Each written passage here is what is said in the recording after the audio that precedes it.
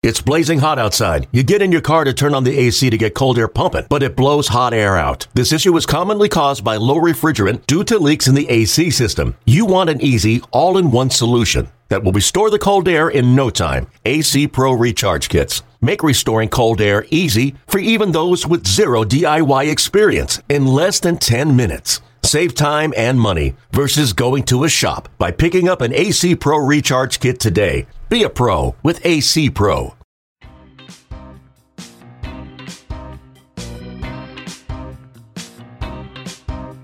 Hi everybody, welcome back to the Yankees Magazine podcast. I'm Hillary Georgie, and joining me today is, it's just me and you, John. John Schwartz is here. How you doing? I'm good, how are you? Great. Happy Hope Week. Happy Hope Week. So we're right in the middle of the 10th annual Hope Week, which is the week every year that the Yankees go out into the community and make a difference. They shine a spotlight on organizations or individuals who otherwise don't really get the opportunity to be lifted up in this way. So how was your event yesterday? You did Tuesday's event. I did Monday's event. It is Wednesday today, and you're going to be hearing this on Friday, so we will have finished Hope Week by then. But really, Hope Week lives on. Hope Week is forever. Yesterday was, it was a really nice event. People might remember in mid-April, the Yankees released a video lending support to a young girl who had made her own video holding, white note cards with a message about how she had been bullied. And kind of the point of the message was, we got your back. Bullying, obviously, we won't stand for it. And also, if they won't let you have lunch with them, you come have lunch with us. Her name is Cassidy. She came out. She got to see the clubhouse, with her family. And then the Yankees brought her over to Heritage Field, site of the old Yankee Stadium, where they played kickball with a bunch of Yankees players. Aaron Judge, Giancarlo Stanton. I mean, legit Yankees player.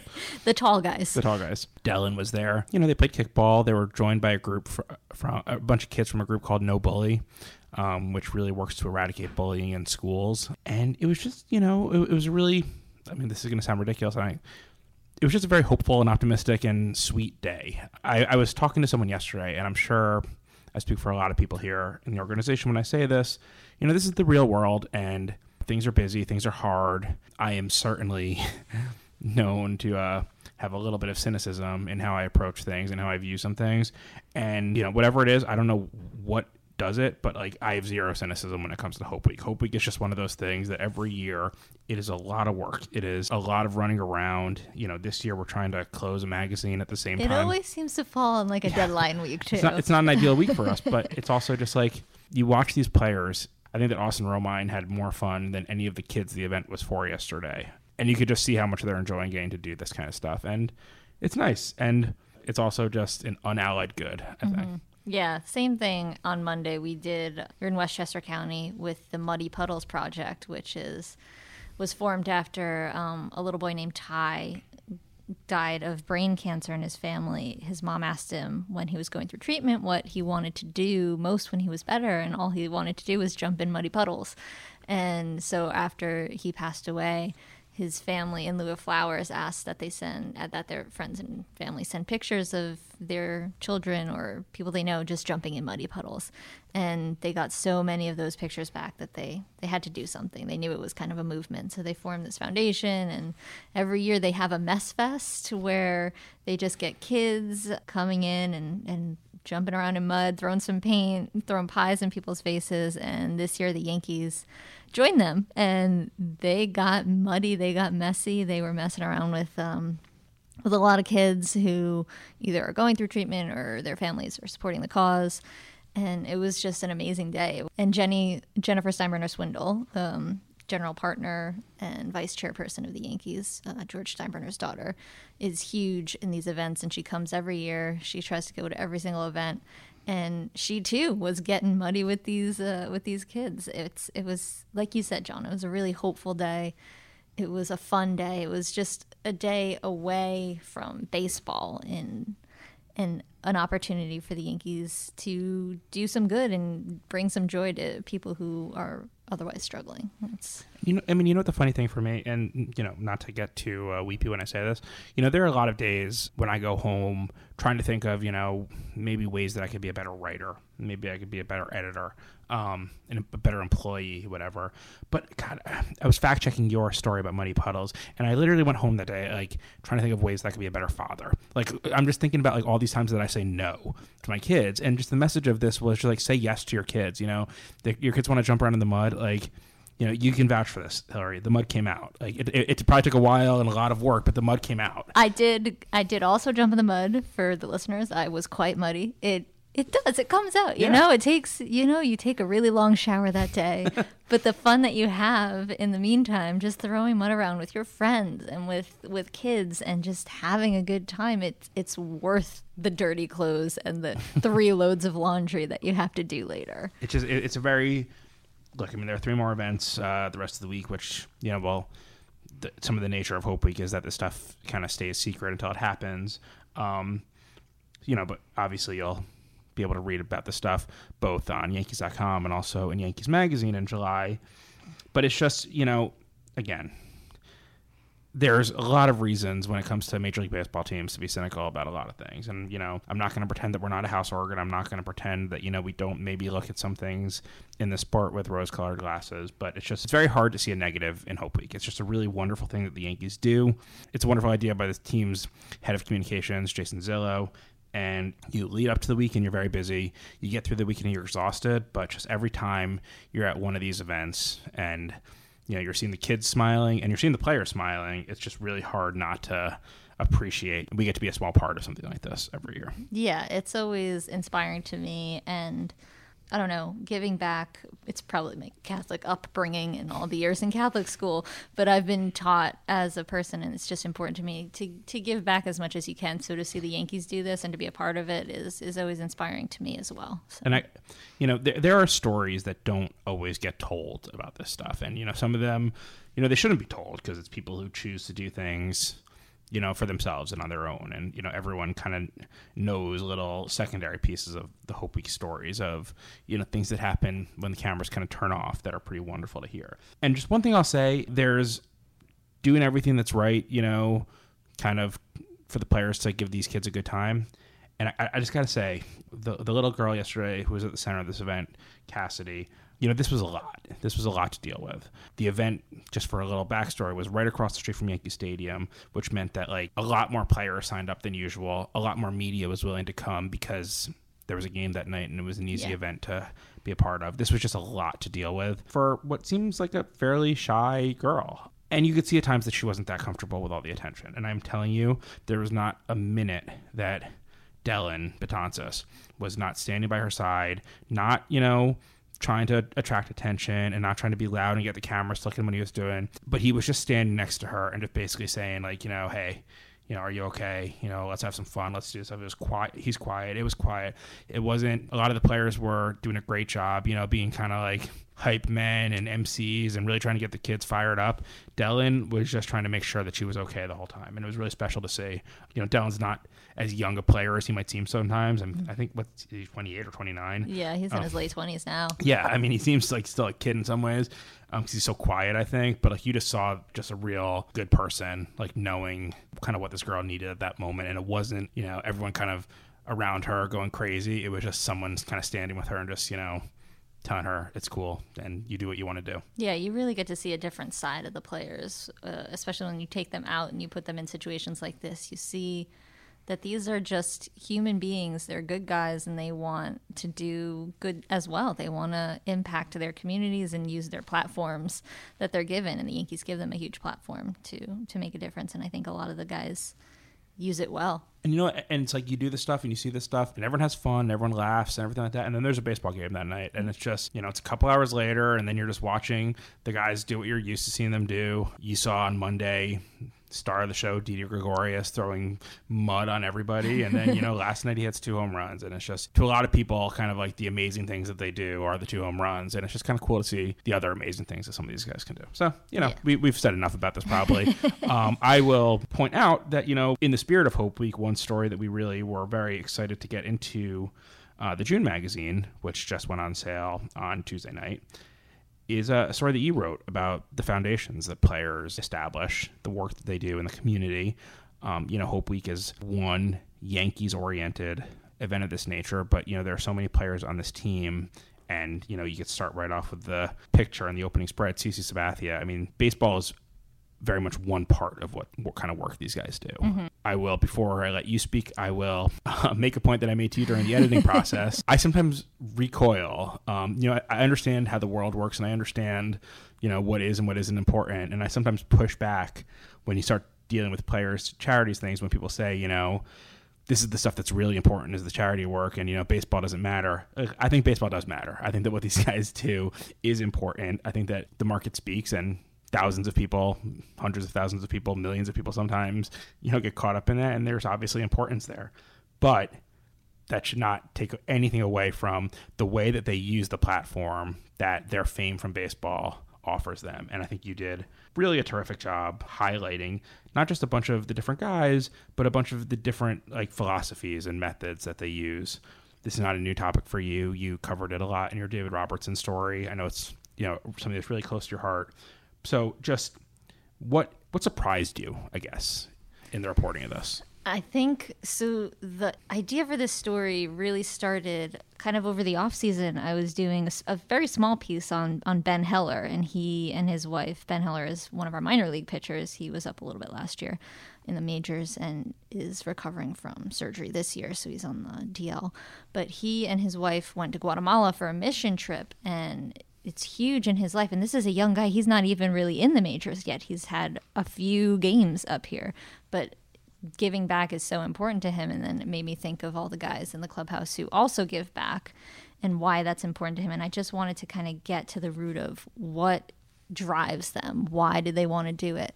And so what surprised me is how young that they start. Like, I was talking to Luis Severino, who is a very young man. He's like 23 years old, and he's been in the majors for a few years now, but he, for 2 years already, has been trying to form this foundation with his wife in the Dominican Republic, where they're from, because Luis Severino grew up in a not great neighborhood, going to schools with not great supplies, and he made it to the major leagues and has this opportunity to give back, and he wants to give other people this opportunity to give back. And I think that's what drives a lot of the guys. Is someone like CC Sabathia too grew up in Vallejo, California, also with a single mom who was working 2 jobs, and he didn't have all the resources that he needed. He spent a lot of time at the Boys and Girls Club, and that made an impact on him. So it's I think how these guys grew up and what left a lasting impact on them is what makes them want to give back,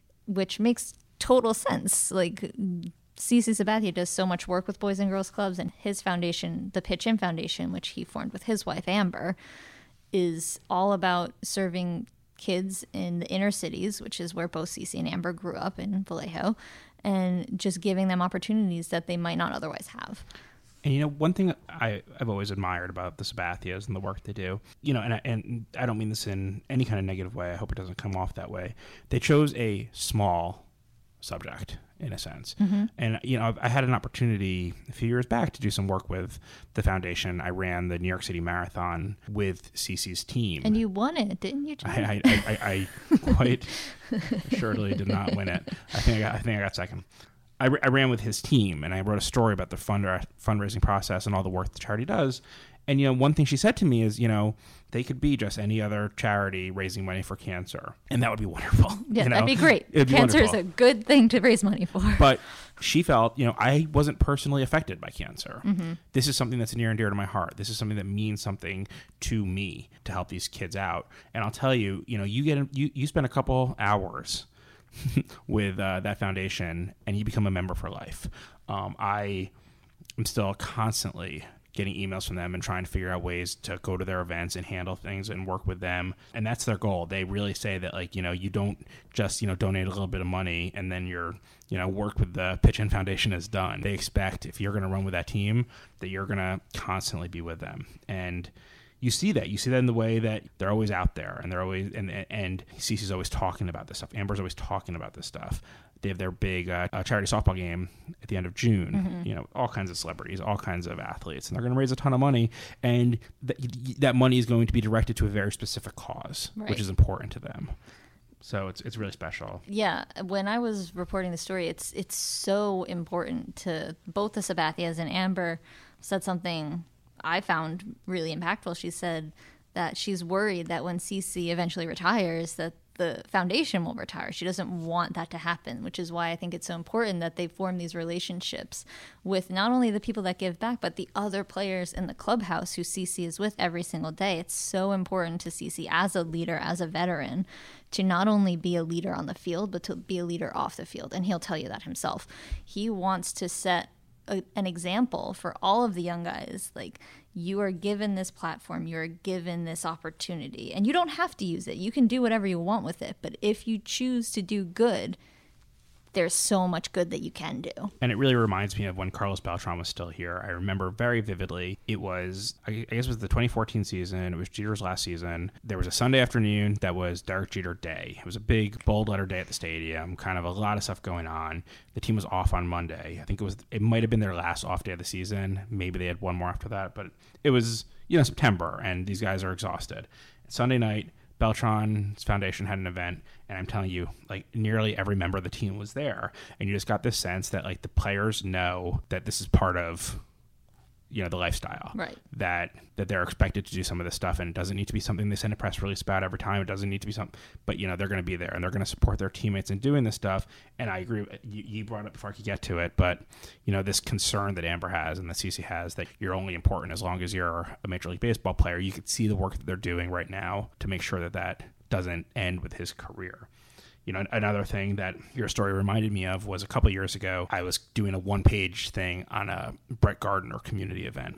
And it was during the summer, and it was him helping out distribute food and supplies in some basketball court near the stadium. And a car pulls up, and we were expecting Gardner, and I think we were expecting his wife too. Mm-hmm. And Gardner comes out, and his wife comes out, his parents come out, and his kids come out. And there was just this idea that, Brett Gardner knows how lucky he is, and he knows that his kids are going to grow up extremely wealthy, extremely privileged, and it's important to him that they see the other side, and that the importance that being lucky means trying to pass along some of their luck. And these are young kids. I mean, it's a lot to expect that they truly got every bit of the message of that day, but you can bet that the more they do things like this, the more it becomes a part of their life. That being fortunate, being privileged means keeping an eye on the people who don't have it so good. And I thought that was really special that he made sure that this wasn't just about going out there, doing this event, getting a couple of camera snaps so that he could show that he was doing it. Certainly that's not why you bring your kids to something like this. You bring your kids because it's important to you,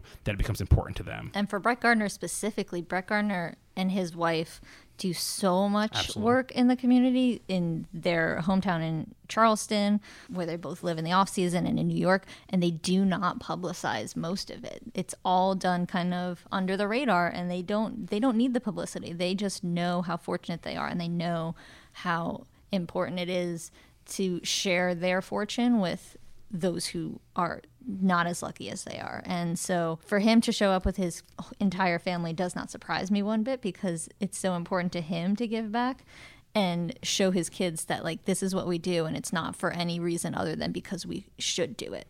Mm-hmm. It's not to get publicity. It's not to say, like, oh, look at how great we are. It is because we are fortunate and these other people might not be, and we should help because we are in the position to help. And that was important to Gardner and David Robertson, who I mentioned in the story, who gives back to his community back in Alabama, which was hit with the tornadoes a few years back. So he and his wife do High Sox for Hope. It's just, and this is by no means an exhaustive list of all of the Yankees in the clubhouse who give back. A lot of them do other stuff under the radar that I didn't mention, but these guys are kind of, I don't know, leading the way in showing that they have this platform and they're willing to do something with it, whether it's quietly or loudly. They want to make sure that their communities and the people who are important to them and the communities that are important to them are impacted because they can. It's a special story. It's a special week. This is a really good team this year. This has been a very fun baseball season in a lot of ways. It's just, again, this is hokey, whatever you want to say. It's nice to have a week like this. It's nice to have a story like this in the magazine this month. I'm not going to say the baseball stuff isn't important. I think the baseball stuff is very important. I think the baseball stuff is why this stuff is able to happen. But, it really is special to see the things that our affiliation with the Yankees makes us, a part of, in a sense. Like, I appreciate the ways that Hope Week elevates my job in general and my position here. I appreciate the work that the players do. I very much appreciate the work that, the PR staff just doesn't sleep this week. I mean that really sincerely. They're all over town prepping this stuff. Run ragged. But it's special, and it's a special time to be a part of the Yankees family. I know it's special for the players. I know it's special for the people who get to enjoy the events. And it's just a really great time to, get to see this stuff happen. Yeah, so look for our coverage of Hope Week in the July issue. In this June issue, which is on sale now, you can find my story. It's called Passing the Torch, and coming up on this episode of the podcast, you'll hear from some of my interviews that I did for this story from CC Sabathia, Luis Severino, those kinds of guys. And after that, we're going to talk to one of our other writers and editors, Thomas Golianopoulos, about a story he did, a really interesting story about Chien-Ming Wang in a documentary that's coming out about the pitcher. So stick around.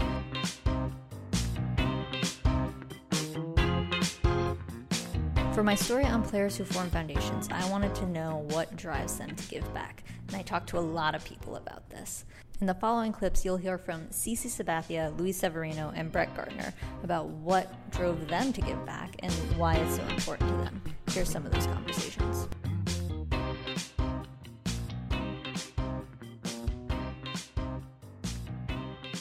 So when did you know that you wanted to kind of form your own charity and do that? I don't know. I think whenever we started the foundation is when we wanted to start the charity. I think I've always wanted to give back. I think I've always, had that. I think, I always tell the story about meeting Dave Stewart, and, right. That was the reason why I wanted to, the impact that he had on me was the reason why I wanted to start giving back and, try to do that for kids. So I think that's always been, I think starting the foundation was just a formality, giving away so much money and not going to the places where I thought it should be going.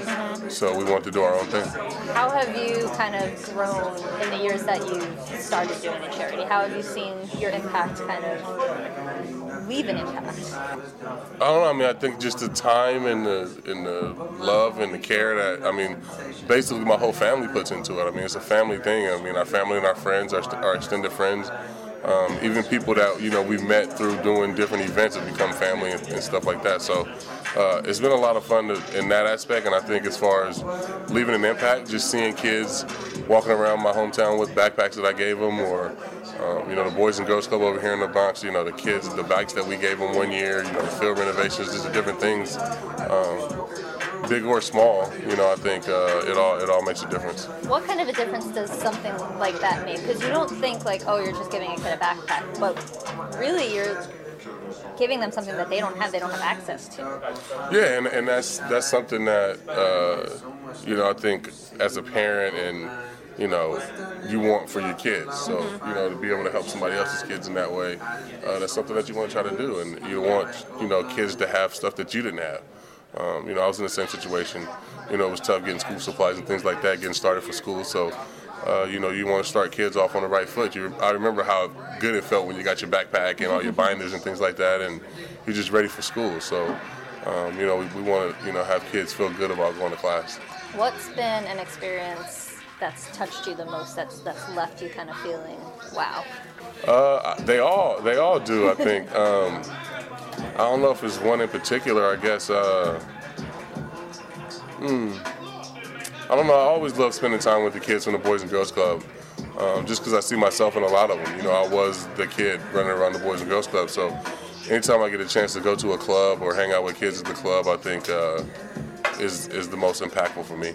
A lot of your teammates, past, present, have also given back. Is that something that you think young guys look up to when they see a veteran player forming a charity or going to these events? I think, we hope so. I think that's the goal, is to, pass it down and keep it going.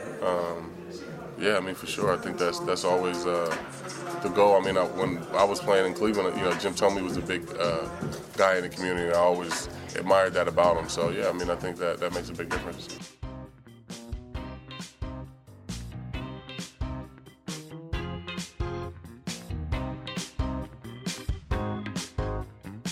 So you're starting a foundation, right? Yes. Tell me a little bit about it.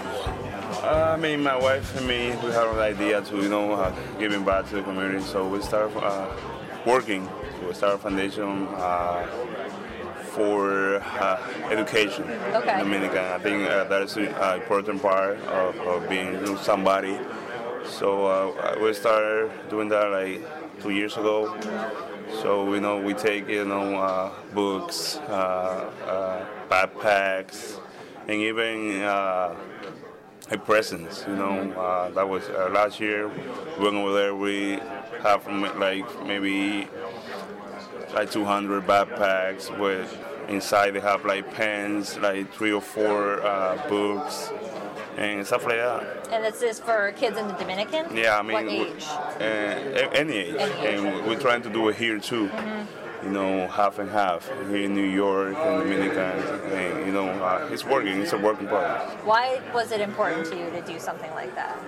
Because I've seen a lot of Dominican players and a lot of players that came here and don't know nothing about and don't know even to write or something like that. But I think that's important for me, and how to learn English too. So if you're smart, if you go to school, if you maybe go to college, got a great opportunity to learn English here. What have you learned from watching guys like Carlos Beltran and Cici Sabathia and those guys with their charities? Have they influenced you at all? Of course, not even those guys, even Pedro Martinez too. So that's great. Giving back to the community because I've been to a lot of stuff. I've been to a school with only one book, and I know how hard it is, to be in that situation. So that's why I want to help everybody. What does it mean to you when you see the faces or when you give back to them? How does it make you feel? Make me feel happy, very happy, because I'm doing stuff that I like, and I know that I'm helping somebody else. Do you feel a responsibility as an athlete or as somebody with a platform, somebody who's made it, to give back? Is that something that you feel you need to do? Yeah, of course. I feel like, if God is giving me the opportunity to make money and being here, I think that I have to pay back.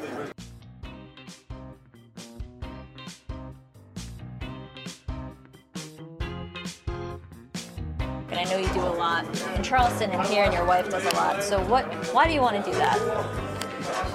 Well, I think it's important to, I just think it's important to use the platform that we've been given to try and give back to, not just the community here in New York, but the community where we're from in Charleston and the place we call home. And, I think that, obviously, being with the Yankees for so long, I think that there's a lot of things that you can do to use kind of the platform that we've been given and the image that we have to try and give back and to help people that are in need that may be less fortunate than us. And, it's always something that, always enjoy putting a smile on somebody's face.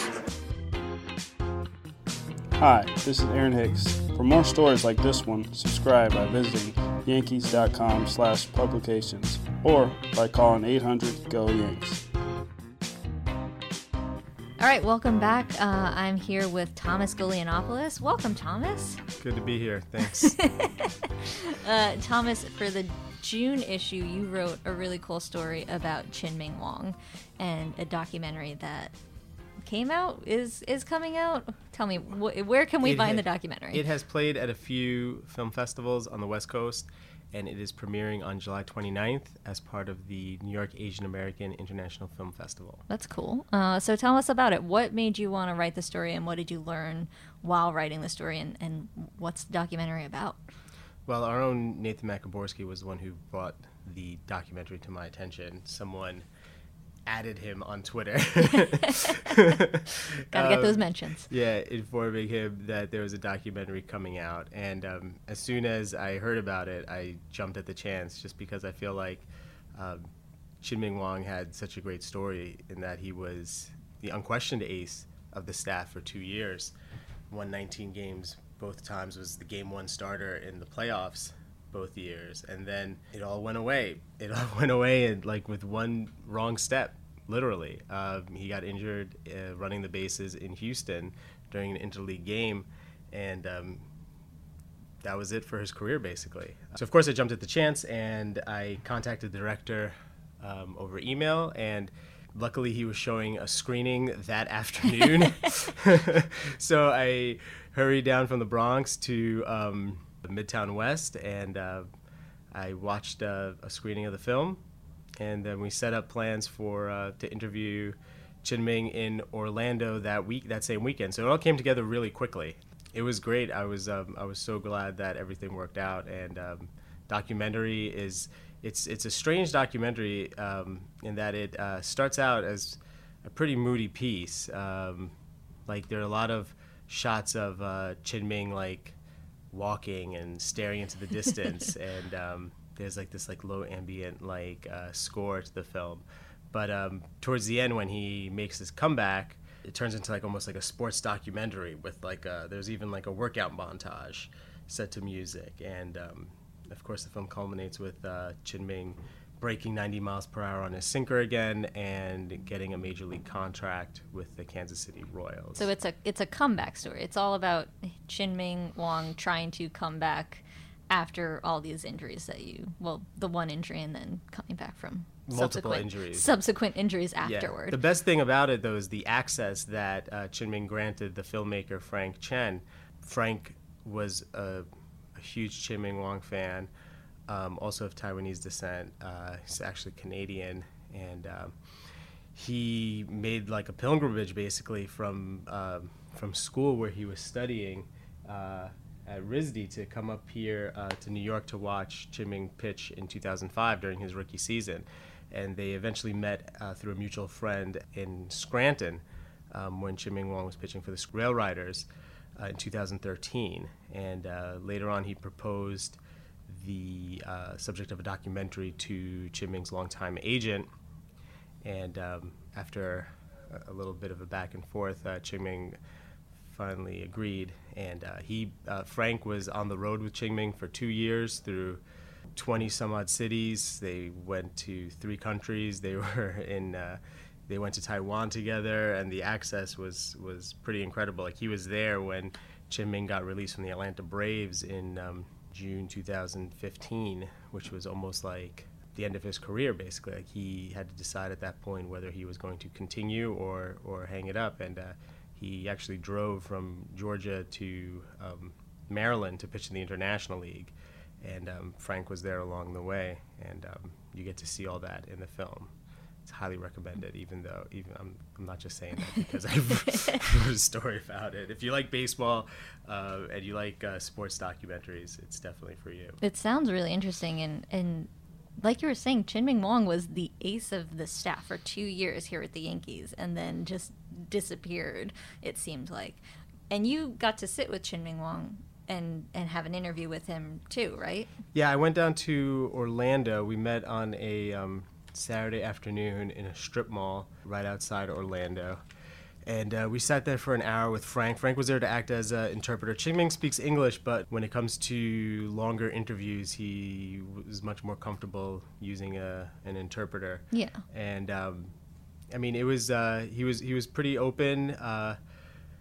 We spoke for an hour. Afterwards, we all had lunch together, and I mean, he flashed a bit of the wit that like Ron Guidry, who I interviewed for the piece, also brought up. Like we were sitting in the parking lot waiting for someone, and we were sitting near this Bentley, and I was thinking the whole time, like, wow, Chin-Ming Wang rolled up in a Bentley to the strip mall in Orlando for this interview, and then some guy just walked past us and got in the car and drove away, and I told him that I was like, here we were sitting here, and the whole time I thought this was your car, and he was like, yeah, I wish, but I mean, don't feel bad for him because I'm pretty sure he was driving a Mercedes truck, but I mean, it wasn't a Bentley. He's still fine. He's okay. Yeah, he's doing okay. What other big takeaways did you get from both the documentary and talking to Chin-Ming? He's in your piece, you said he's kind of soft-spoken, he's humble, and it took him a while to even open up to Frank. But after he did finally agree to it, he granted such access. Why did he do that? Well, they developed a friendship.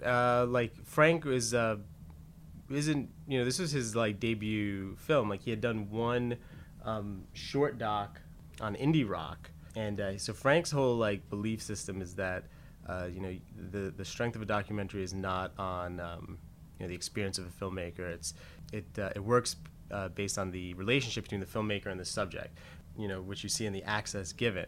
Basically, they struck up a friendship, and Qin-Ming just got more and more comfortable with him. And it wasn't even a vocal acknowledgement of it. It was just that he would just kick him out less often.